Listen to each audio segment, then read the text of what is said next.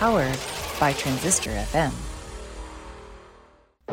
Welcome to Friends, Foes, and Neither. Do not adjust your podcatcher settings, because what you're about to hear is real. It's the Derek Duval Show! Prepare yourself for pop culture, commentary, and interviews featuring no drama and no controversy, guaranteed. And now, coming to you live to tape from the Derek Duval Productions bunker, it's Derek Duval! Hello, Duval Nation. Hi, hey, hello, welcome to everyone. Thank you. Thanks for that amazing welcome. Thank you. Sit down, please. Thank you. I do love my virtual audience. Welcome to another fantastic episode of The Derek Duval Show. And this episode is especially special. Oh, I love that. Especially special. As we are celebrating our milestone 50th episode.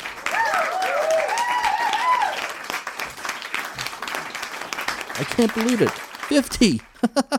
Who would have thought it, man? Oh, man. 50.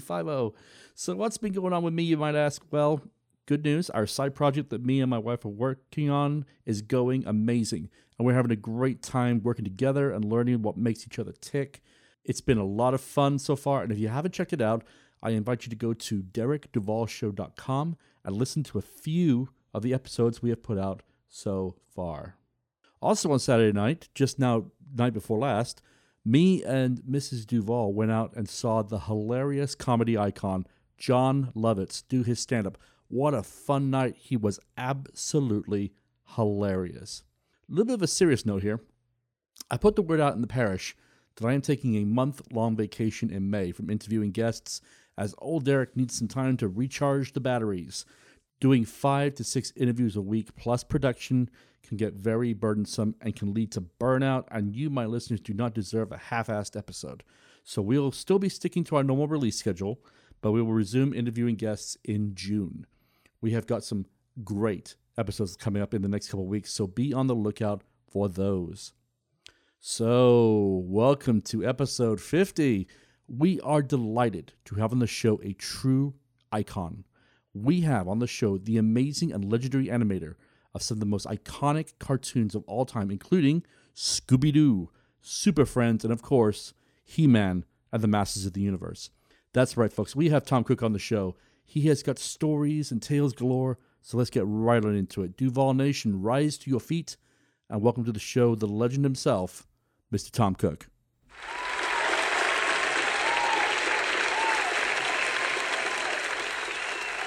Tom, good evening. Welcome to the show. So I like to start my interviews with the same question, reflecting these insane times we live in.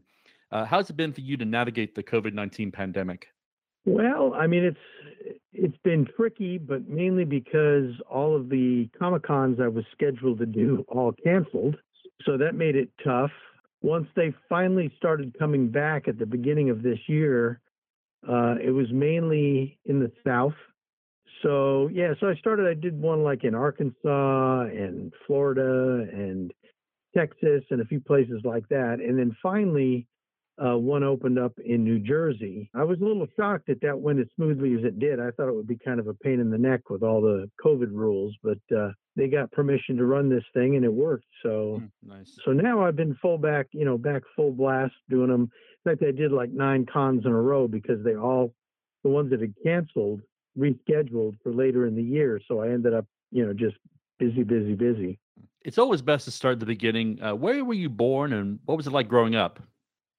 Yeah, I was born near Long Island, New York, a little town called Silver Creek, New York, but I never really lived there. We lived in a place called Greenvale. Then when I was about 3, we moved to Huntington, which is out in the center of Long Island. And I was there until I was about 16. You say New York and people think of buildings and, concrete, and that's completely different than I lived in Long Island. It was all trees, and we had like an acre of land, and then we had about maybe a mile or 2 worth of woods behind us. So it wasn't anything like what you think when you say you lived in New York. It was great. I loved it there. When I was 16, my dad decided we should move to Los Angeles.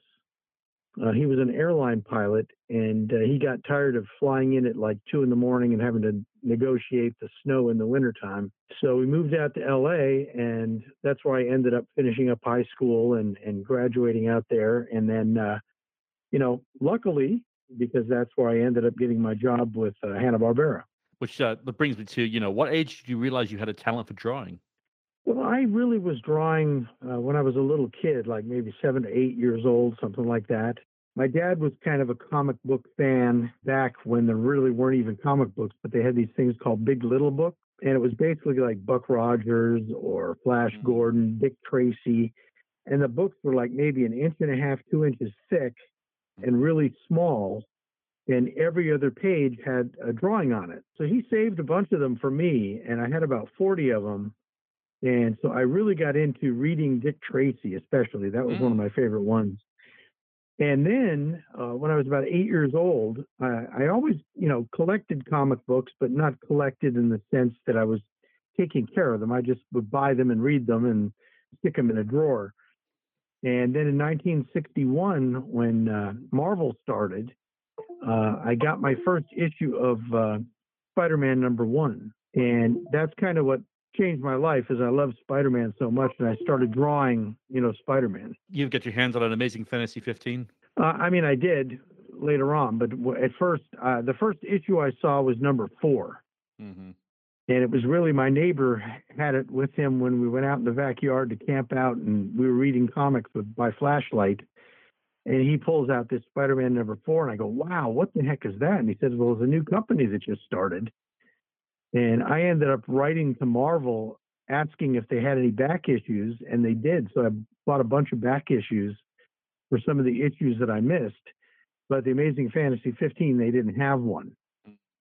So I ended up buying one of those like in the early 70s for like $150.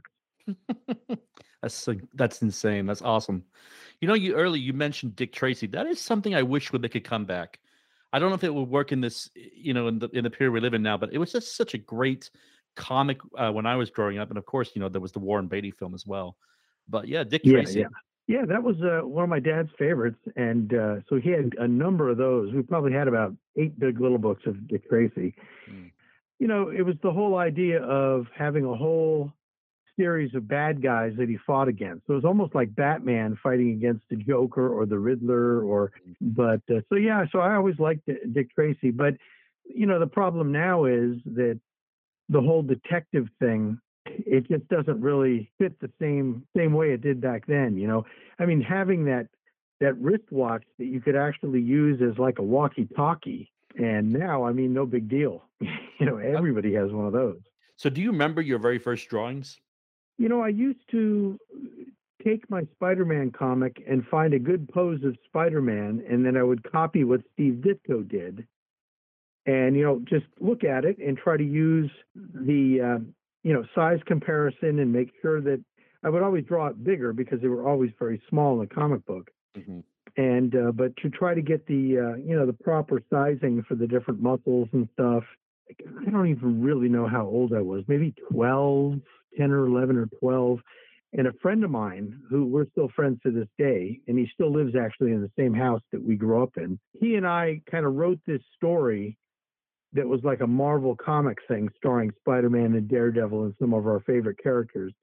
And I can remember I drew the cover, but I didn't do it really big. I did it on a regular piece of art paper and inked it and everything. Kind of copied the style of a Marvel comic cover. And I had that for the longest time. And it might still be around here somewhere, but I've lost track of where it is. So how hard was it for you to break into the animation business? Well, it's almost embarrassing because it was so easy. To give you an example, I never applied for the job. I never even thought of applying for the job. What happened was I was a bus driver for the Los Angeles Rapid Transit District, which was the transit buses taking people back and forth to work throughout the Valley in LA and Hollywood.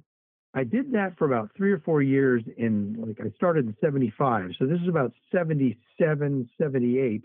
One day it was, I think it was my day off, and I went out to get the mail, and it was a bunch of junk mail. And I took the mail and I just kind of threw it on the kitchen table, and I went over to make myself a sandwich. And I sat down, and while I'm eating the sandwich, I thought, hey, I think I'll, look through this junk mail and see if there's anything worthwhile. And there was this little pamphlet from the local college, Cal State Northridge, which at that time was San Fernando Valley State College. So I looked through that pamphlet because it was the classes they were going to hold in the summer, sort of like extension courses. And I stumbled upon this page that said a comic book class. Mm-hmm. And I thought, wow, that is really cool. I'd love to learn a little bit more about how comics are made and maybe, participate in this comic that they were going to create in the class. And so the first day at the class, the teacher told us to bring in our portfolios or any artwork we had done. So the next week, I brought in all these drawings I had of Fantastic Four and Spider-Man and Doctor Doom and all the Marvel stuff that I had been doing. And after the class, he kind of said, hey, Tom, can I talk to you for a minute? And I kind of thought, did I do something wrong? Or why does he want to talk to me specifically? And he said, look, I work at Hanna-Barbera as a storyboard artist, and we're doing a show called The Super Friends. And we need people that can draw superheroes, and I really like your superhero art that you showed me. Would you be interested if I recommended you for a class that they hold at Hanna-Barbera Studios every Thursday night? It's free, and you learn some basic animation skills. And he says, sometimes they'll hire out of that class. So I said, yeah, gosh, that'd be great. So I went down and talked to the teacher that was going to be teaching that class and took in my portfolio again. And they looked through it. The guy's name was Harry Love. And he looked through it and he goes, hold on a minute. And he got on the phone and said, hey, you got to come down and look at this. And so next thing you know, Joe Barbera comes walking in the room. And so he's looking at my portfolio and he says, we would hire you right now, except we don't have any room for any more desks. Mm-hmm. So we're going to keep you in the class. And then once time comes that we're still hiring again, you'll probably be one of the ones hired. So I was in the class for about 3 weeks, and then they announced they were going to hire 4 people, and I was one of them. It was like a dream job that I never even dreamed of having. I had a couple of fans send in some questions because they want, when I told them you were coming on the show, I picked a few of them. The first one I want to ask you is tell us about working on Super Friends, which for those who don't know was the 70s or early 80s of what would be considered today the Justice League. Yeah, and that's actually, the real reason I was hired is because he had told me that they have a lot of animators at Hanna-Barbera, but a lot of them really can't draw human figures that well. They're really good at like Fred and Barney and Scooby-Doo. But when it came to, actual skeletons of humans, they weren't quite as good. And that's why he was kind of pushing me to take that class. So that's what they said is that, we're basically hiring you because of your superhero art.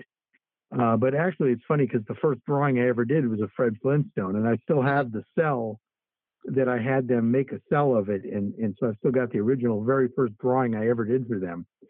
But for me, working on Super Friends was so awesome because being the huge superhero fan that I was, because while I loved Marvel, I still, really liked Justice League and Flash and Green Lantern and all those comics that DC did. And so to get to work on, I couldn't believe it. I'm sitting there kind of pinching myself going, I am drawing Batman and Superman and Wonder Woman, and this is going to be on TV. My drawings are going to be on TV. It's just crazy. And so it was super exciting. At the beginning, I really didn't know what I was doing. I didn't know anything about animation. I didn't know in-betweening, and I didn't know useful imposition. Some of the things that you learn later on, and I'd only been in the class for 3 weeks, so I really didn't get a chance to learn much. I did like one in-between, and it was horrible. But they said, we don't care because we know you draw well, and that's what we're after is you're going to sit with an animator, and you'll be his assistant. And so that's how you'll pick up how to do this job. Mm-hmm. And that's exactly what happened. And actually, I didn't quit my bus driver job. Even though they hired me, I said, I'm not quitting my bus driver job because that's a good job and I don't want to crash and burn in the animation industry. And about 2 or 3 weeks into it, the animator I was working with said, well, you're picking this up really fast. And then I thought, well, I think it's safe to quit my bus driver job now. So that's when I finally quit. But yeah, so like I said, just working on those superheroes was just a dream. Like I said, it was a dream come true, but I never even dreamed the dream because it was so ridiculous. I never would have known how to ever get a job in the animation industry if not for this luck. Is it true that the original animation studio was in an aircraft hangar? No. The part about the aircraft hangar, that's part of it, is because, like I told you, they were so full. They had no desk left, so they rented an airplane hangar over at Burbank Airport. And that's for the first 3 months. That's where I worked. They were building another building right next to the main building, but it wasn't done yet. They were so busy. I mean, it's the late 70s. We were doing shows like crazy. So there were all of the ink and painters, which is probably about 100 plus people, were over in this aircraft building. They sent the 4 of us that they hired out of the class, plus a few others. I think there were about maybe 7 or 8 of us that went over to the airplane hangar, and we had a supervisor that was over at the airplane hangar too. And we were there because I got hired in December, and then by February, maybe early March, is when they finally got that other building done, and I could move over to the new building. So, what is it like to take on an iconic character like Scooby-Doo? It happens so fast because at the same time I'm working on Super Friends, they're still doing the new Fred and Barney show. They're doing Scooby-Doo. They're doing Godzilla, something called the Shmoo. They had just started on The Thing, which was like the Fantastic Four thing, but it really wasn't the same character. So we had 5 or 6 different shows we were working on at the same time. So it was just you go in to pick up work, and they would just hand you whatever the next show was. And I didn't get to work on just one thing, which I would have preferred, just because I wanted to get the hang of the job. And when you're switching art styles so much, you're concentrating so much on that you kind of can't concentrate on really getting the craft down, And so working on Scooby-Doo, of course, I was just ecstatic because Scooby-Doo came out in 1969. So I was a senior in high school. And this is like 11 years later or 10 years later, and I'm working on the show.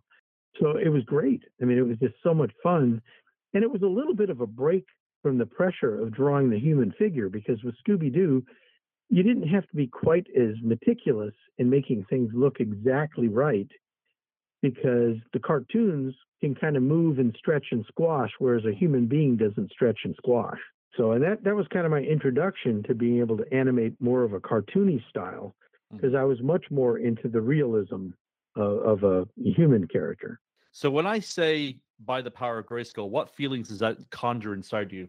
Well, it conjures up life-changing, because the whole animation industry, having started in 78, by 1981, there were probably 7 or 8 TV-type studios that you could work at.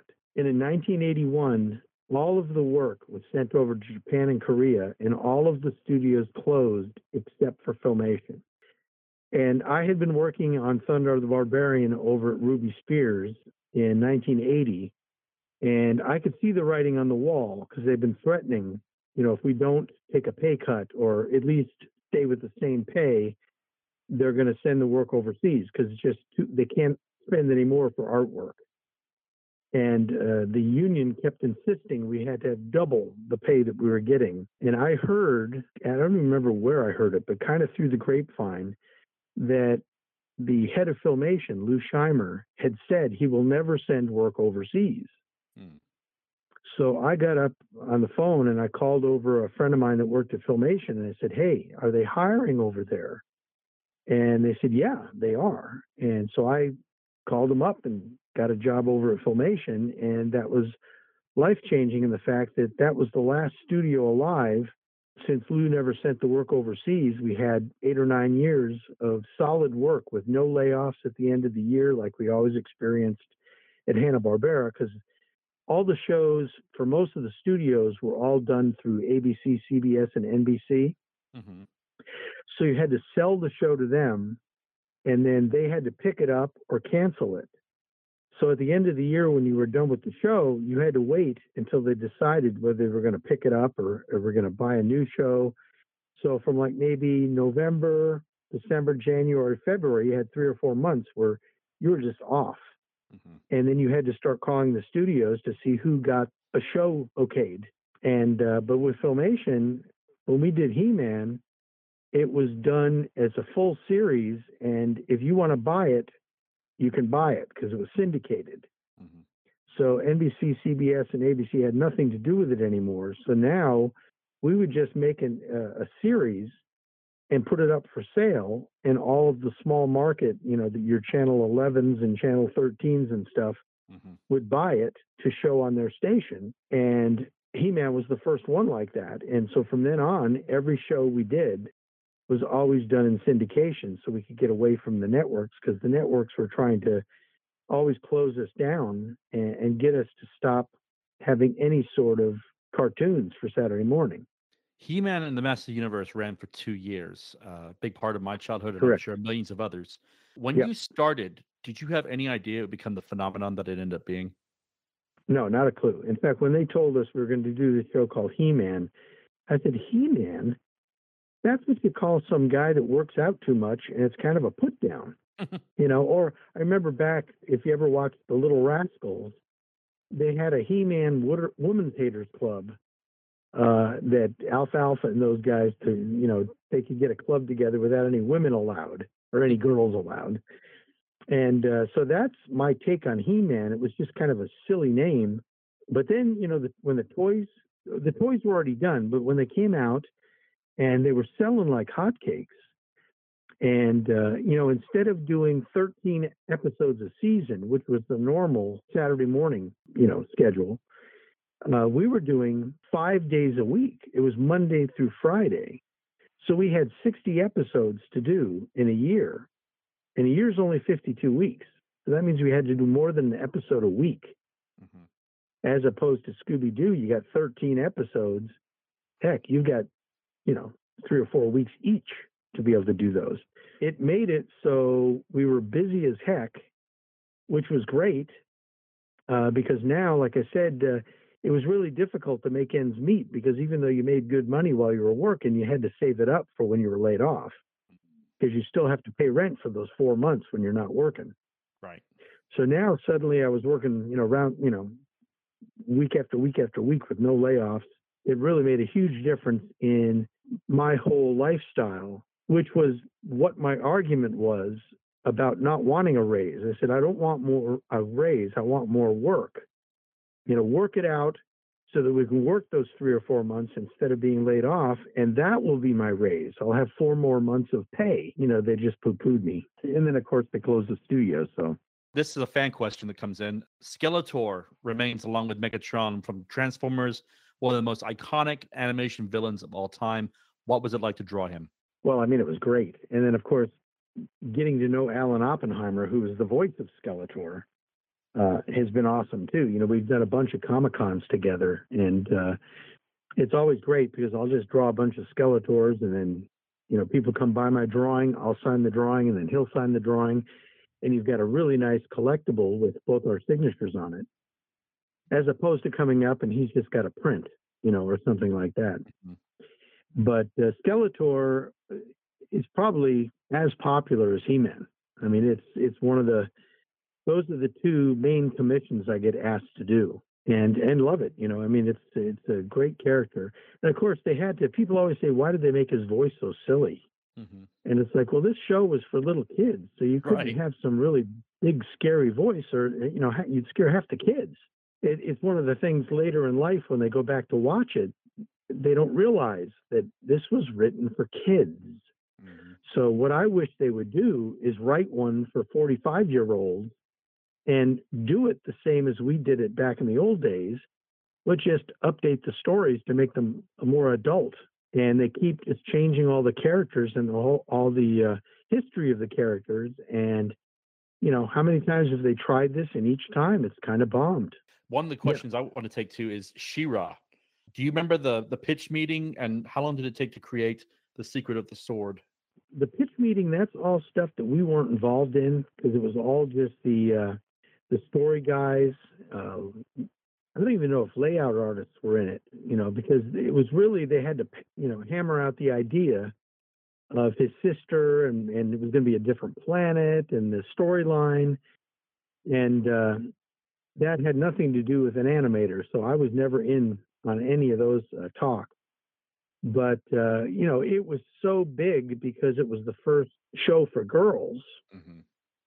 They had Wonder Woman, but Wonder Woman was in with a bunch of guys. This was her show. I mean, it was her and all her friends, and very few males on screen. So I know a lot of women that come up to me, and it's like they're crying because this really, really empowered them as little girls. And it's very, very humbling to know that, we had some part in that. Can find it every now and again. I've seen it occasionally on DVD, but you see most of it's all on VHS still. I don't think they've ever actually converted it over.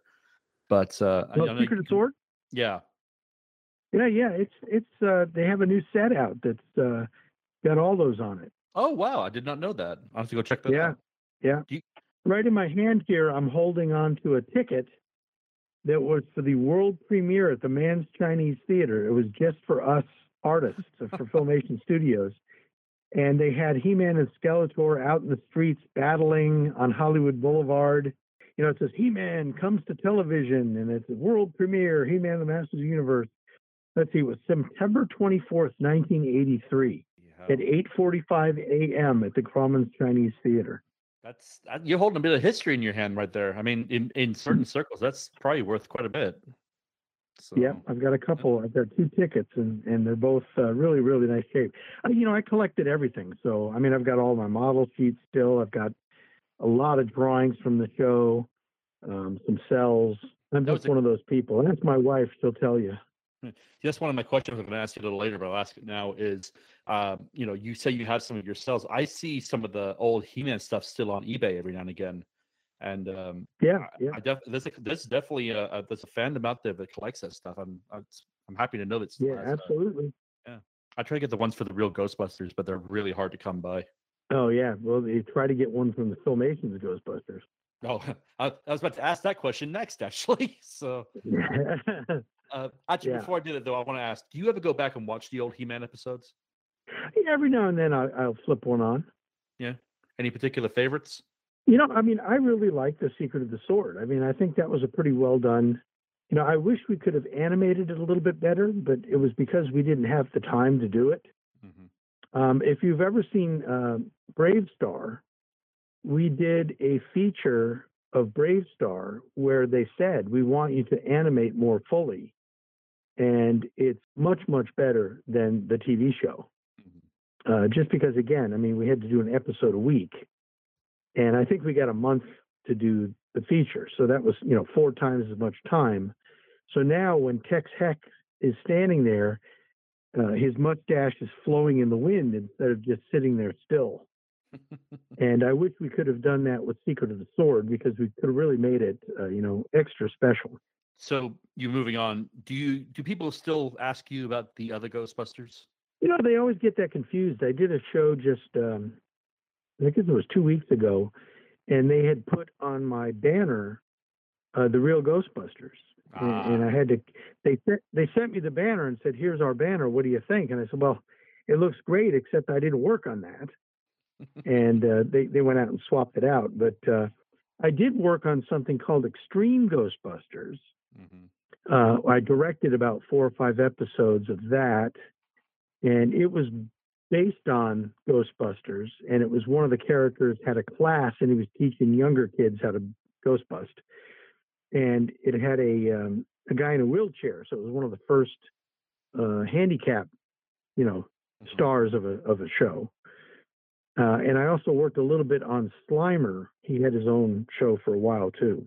Okay, Duvall Nation, we're going to go ahead and take a small break. Gives you a chance to refresh your drink, do some nice big stretches, and take a few nice long deep breaths, Clouseau style. Out with the bad air, in with the good. Out with the bad air, in with the good. Turn your attention briefly to 2 friends of the show, and then we will be right back. X Radio X. We are two ex-college radio guys who became ex-professional radio guys who are now professionally guys in other professions. Tune in as we discuss music. Okay, right there. Let's just stop right there for a moment. that up. We don't. All right. Let's just break down those three things. I feel like we're playing one of these things is not like the other, but the answer is every single one of these things is not like the other. That's right. The state of radio today. In the year 2525. Oh, I love that you're singing. You're welcome. And anything else that pops in our heads. See, you're stuck in an infinity loop if you don't take the pill, because then you'll never know to take it again. It's not like hip-hop, good, marmalade, spick and span, great for cleaning. He didn't say anything. Even if we come back, things will never be the same again. Dun, dun, dun, dun, dun, dun. It's the final countdown. I don't know that I can't with confidence say that I want it that way, because that would mean I know what that way is. X Radio X. Listen and subscribe wherever you get your podcasts. In today's story, Elena tried taking a magic potion which she thought would help her. Well, she found out there aren't any magic potions. And you know what? There aren't any magic drugs either. Anytime you take one from anybody but your parents or your doctor, you're taking a very big chance. You're gambling with your health, maybe even your life. Drugs don't make your problems go away. They just create more. Looking for a new podcast? Check out the Infectious Groove podcast. My name is Russ, and I host the show along with Michelle and Kyle. Every Monday, the three of us bring you music news and tell you our jammy jams, so you'll always have new music to check out. The Infectious Groove podcast discusses music from nearly every decade and genre while openly displaying our passion for music you need to hear. On top of that, we have a thought-provoking main topic of discussion every week to get you thinking, discussing, and sharing music. We also include interviews with the music stars of yesterday, today, and tomorrow. Find us on Facebook, Twitter, Instagram, and all major podcast platforms. Subscribe and listen to the Infectious Groove podcast on your favorite podcast platform today. Welcome back to Vol Nation. We still have lots to cover, so let's get right back to our interview with the legendary animator himself, Mr. Tom Cook. So what do you remember from the closing of Filmation? Oh, gosh. Yeah, it was February 3rd, and I call that the day the animation died. And the reason I do that is because on February 3rd in 1959, Buddy Holly was killed, and that's the day the music died. So it happened to be the same day. But I came into work, and there were rumors that there was a company about to buy Filmation, because Westinghouse is the owner of Filmation, and Westinghouse needed some cash. So the easiest thing to do is to sell one of your assets and get a bunch of cash for it, and then it helps your company. So also at the same time, there was a new law going to be signed into existence on Monday, the following Monday. This was a Friday that we went in. And the bill that was being signed for Monday was that any company that lays off more than 100 people had to pay them, I think it was something like 2 months' pay. And I thought, man, if they lay us off on Monday, that's going to be 1,000 people getting 2 months' pay. And there's no way anybody buying this company is going to take that chance. So I told the guys, I said, I'm afraid they're going to close us today. And they were all poo-pooing it. No. We're going to be, we're working on a new series. We've got 2 shows that we're working on. Why would they do that? And, came into work, working a couple hours, and then we heard that there was going to be an all-company meeting up in the cafeteria. Well, that's a red flag. We never had all-company meetings. So walked in there, and Lou got up, and he was real emotional, and he said, guys, I hate to tell you this, but we're going to have to close the studio. The people that bought the studio is L'Oreal, the makeup company, and although they promised us that they wouldn't close it, they've reneged on that promise. So I did everything I could to try to keep this place open. And we gave him a standing ovation because he really was. I mean, he could have made $1 bazillion if he had just sent the work overseas like everybody else. Mm-hmm. But he was, true to the Americans and said, nope, we're doing it here. And now Westinghouse pulled the rug out from under him. So his company, what he started, is now going to be sold off to a makeup company, and all they were interested in was getting our different series so they could put out VHSs of them. And so that, we basically, after he made that announcement, we kind of, he talked a little bit more to us and told us how much we meant to him and stuff. And so finally, when it was over, we just had to go pack our desks up and go home. And then they announced that they were going to be selling all of equipment. So I went and bought my He-Man desk and a shelving unit and a light that I use. So I've got that here in my studio as well. Yes, it was really bad because there was nowhere else to work. So we thought, that's it. My career is over. And this is like 89. And a friend of mine that was in my room that we worked together on He-Man, we went over to MTM Studios, which was a live action studio. We knew somebody that worked over there just as like a sweeper, just sweeping and cleaning things. We needed a job. So we said, let's go over and see him and see if we can get a job over at MTM Studios. And maybe if we get the job, we can work our way up, because we're not stupid. So hopefully we'll get some years and maybe we can become camera operators or, even assistant camera operators or something like that. So we went over to MTM and we noticed that there was a gate, but that at lunchtime, everybody was just walking through the gate and nobody was showing a badge or anything. So we went and got some paper sacks and went walking onto the studio as if we were carrying our lunches. And we got by them. And as we're walking down the main street there's that friend of ours that we wanted to go see. And he came running up to us. He goes, hey, I didn't know you guys worked here. I said, no, we don't work here. We're trying to see if we can get a job here. And he said, oh, I thought you were working over at the animation studio over there across the street. And we kind of looked at each other like, what? And he says, yeah, that building right there is an animation studio. So we went over there, and the next day I was working on Roger Rabbit. So, I mean, talk about luck again, Yeah. Roger Rabbit. Wow. I haven't heard that name in a while.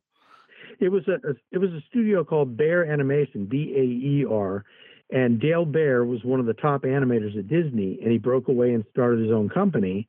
And he had such a great reputation with Disney that they would let him work on Disney products because Disney never let anything go out of their studio. Right.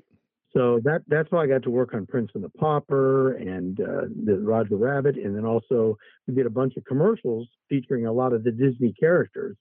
There's a whole Chevy commercials that we did kind of Roger Rabbit-like, where it was the Disney characters were in a live action where the car would pull up and the door would open and then we'd have to animate the character opening the door, just kind of like Roger Rabbit. So that brings me to the next question, since we're talking about Disney, is that animation has changed drastically since the 80s. Are you amazed or perplexed at what Pixar is able to do now? Man, a bit of both. Because as luck had it, I ended up moving in 1990, once the studios closed. I moved up to Seattle, and I ended up getting a job at Microsoft.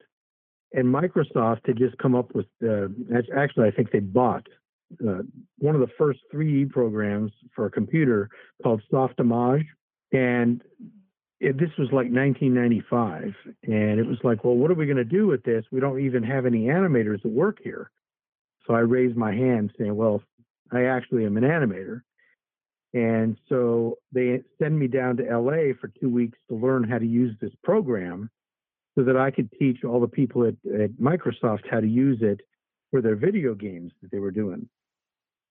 And so that's how I kind of got involved with the 3D. But as to your question, the difficulty with the way it is now is that there are a whole lot of people that can't draw who are now animators. And there's a whole lot of people that were great animators and could really draw that can't be animators because they don't know how to use a computer. That happened to most of my friends because they were in their 60s when Disney switched completely over to 3D. I warned them. I told them, 5 years ahead of time, I said, guys, you got to learn how to use the computer or you're going to be out of a job. And nobody listened. And they all got laid off and never worked in animation again because they just couldn't do it. The problem I see with the 3D stuff is that everything looks the same now. It used to be you could look at a Disney film and say, okay, Disney did this. Mm-hmm. But it's impossible now. All the characters look the same because they all use the basic 3D bodies and they just change hairstyles. I mean, if you notice any of the kids, it's really hard to tell what movie it is because the kids all look the same. This is where it's so much better, is now you can animate something and check it immediately instead of having to take it over to the video department and have them shoot it. Mm-hmm. And then it doesn't look right and you got to go back and fix it. Now you can look at it right away, right on your own computer. So you don't even have to go anywhere to check it. Just run it and go, okay, no, his arm's moving too fast. You slow the arm down, whatever the problem you find, you can fix it really quickly. Plus, if you've got a really weird angle, like, sometimes you get an angle where there's a camera up above the character and they're walking. It's really hard to animate and draw something that's that extreme perspective. Well, now you just take a walk cycle that you've done and move the camera to above them, and that same walk is going to work for that. So you really only have to have the character walk once, and then you can use that every time the character walks somewhere, just change the camera angle instead of having to redraw it over and over and over. So that's a huge plus. So what about things like motion capture and stuff like that, like Andy Serkis did for Gollum and Lord of the Rings? Is that... Well, motion capture, unfortunately, it captures realistically whatever's being motion captured. Animation, the whole idea for animation is to make it look bigger and better than real live action. Mm-hmm. That's why when someone takes off, flying in animation, you could just anticipate the crap out of it and have him take off like a shot. No human can do that. Right. So you always have to take whatever's motion captured and plus it to make it look better. It looks real, but who wants something to look real? You want it to look spectacular. I'm sure by now you've heard there's a new He-Man series on Netflix. Have you checked? I've watched it too. Yeah, what did you think of it? Yeah. It's the same old thing. They've just changed too much.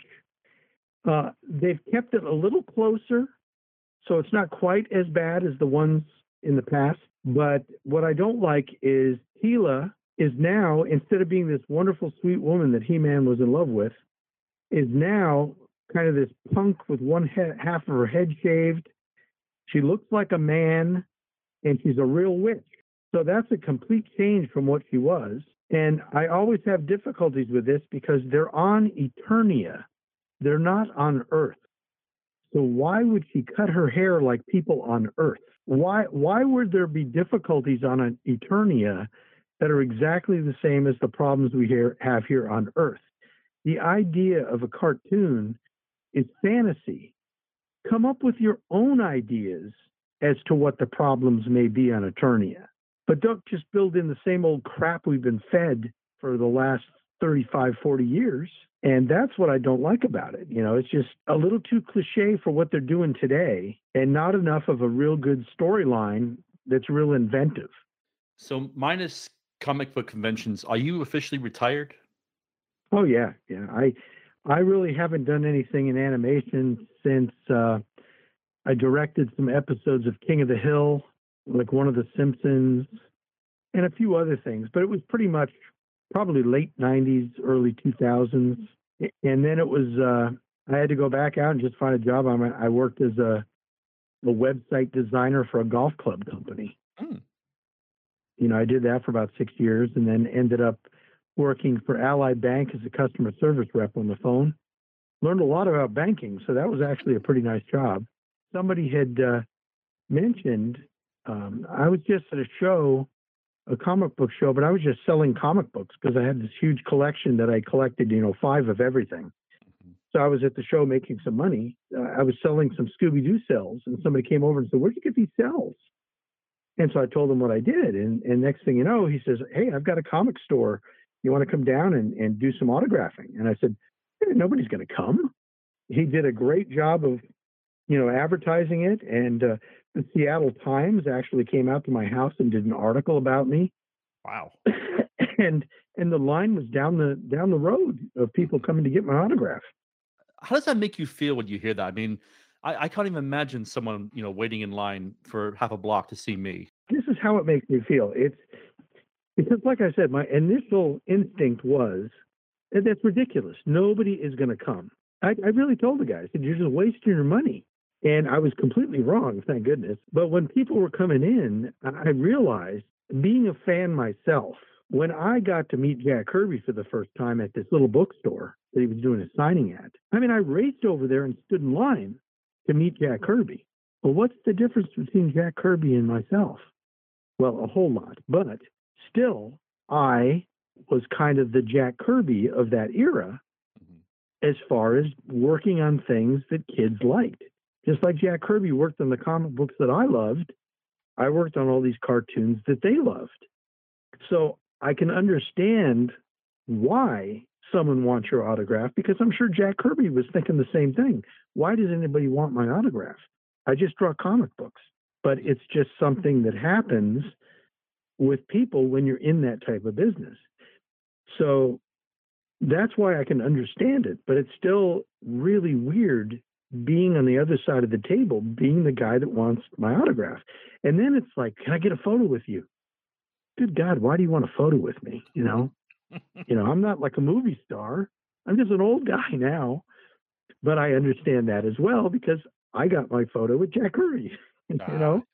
So I get it. So as we wind down, what's the best way for my listeners to follow you online? Oh man. Well, it's so frustrating because I had a website up where you could buy things and you could, ask for commissions, and it was done in Front Page a long time ago, and they stopped supporting Front Page. So now I have to redo the whole thing. And I mean, it was huge. I'm going to do it at some point. The address for it was www.80sanimator.com. So 80sanimator.com. Hopefully, before the middle of next year, I should have this all done. I got to start working on it in January. I'm just too busy till the end of the year. But that's someplace they can look. But if they're interested in a commission or anything like that, if you just email me at 80sanimator@gmail.com, again, the 80sanimator, they can check that out. Or I'm on Facebook. If you just put in Tom Cook Animator, I usually pop up, and then you can ask to be friended. And on there, I usually tell people where I'm, what I'm Comic-Cons I'm going to, and, if I'm making a store appearance somewhere. So they can kind of keep track of me that way.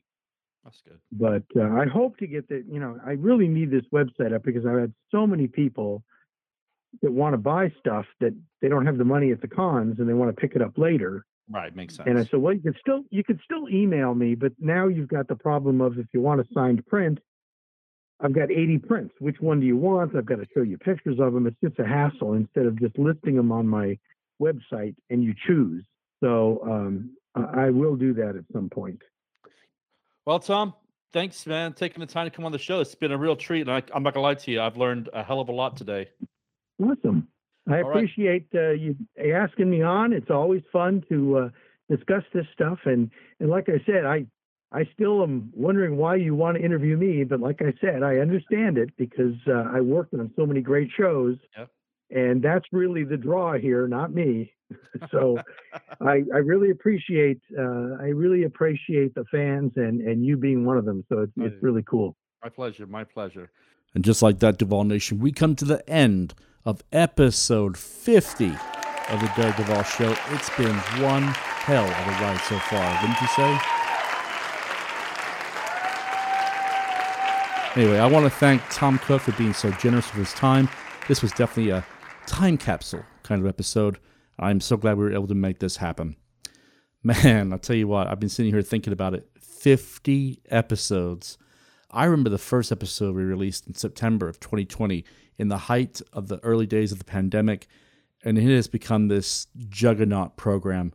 The whole purpose of the Derek Duvall Show was to build the Tonight Show for those who are not Jennifer Aniston, Brad Pitt, or Scarlett Johansson. The people who come on my show are truly remarkable people, and they deserve that same attention. So here's to another 50 incredible episodes to come. I hope you will continue to join me for this incredible ride we are on. And we'll be back next week with another fantastic episode, so please stay tuned. Before we leave, I want to thank my production team for being so awesome and keeping my voiceovers fresh, my website and social medias intact. You are all awesome. Congratulations on this 50 milestone. On that note, we'll say goodbye to you. Nostar, God bless, and see you very soon, planet Earth. This has been a recording of The Derek Duval Show, and we thank you for listening. Please go to our website, DerekDuvalShow.com, for the latest news on downloads and to explore past episodes. Find us on Twitter and Instagram at Derek Duval Show.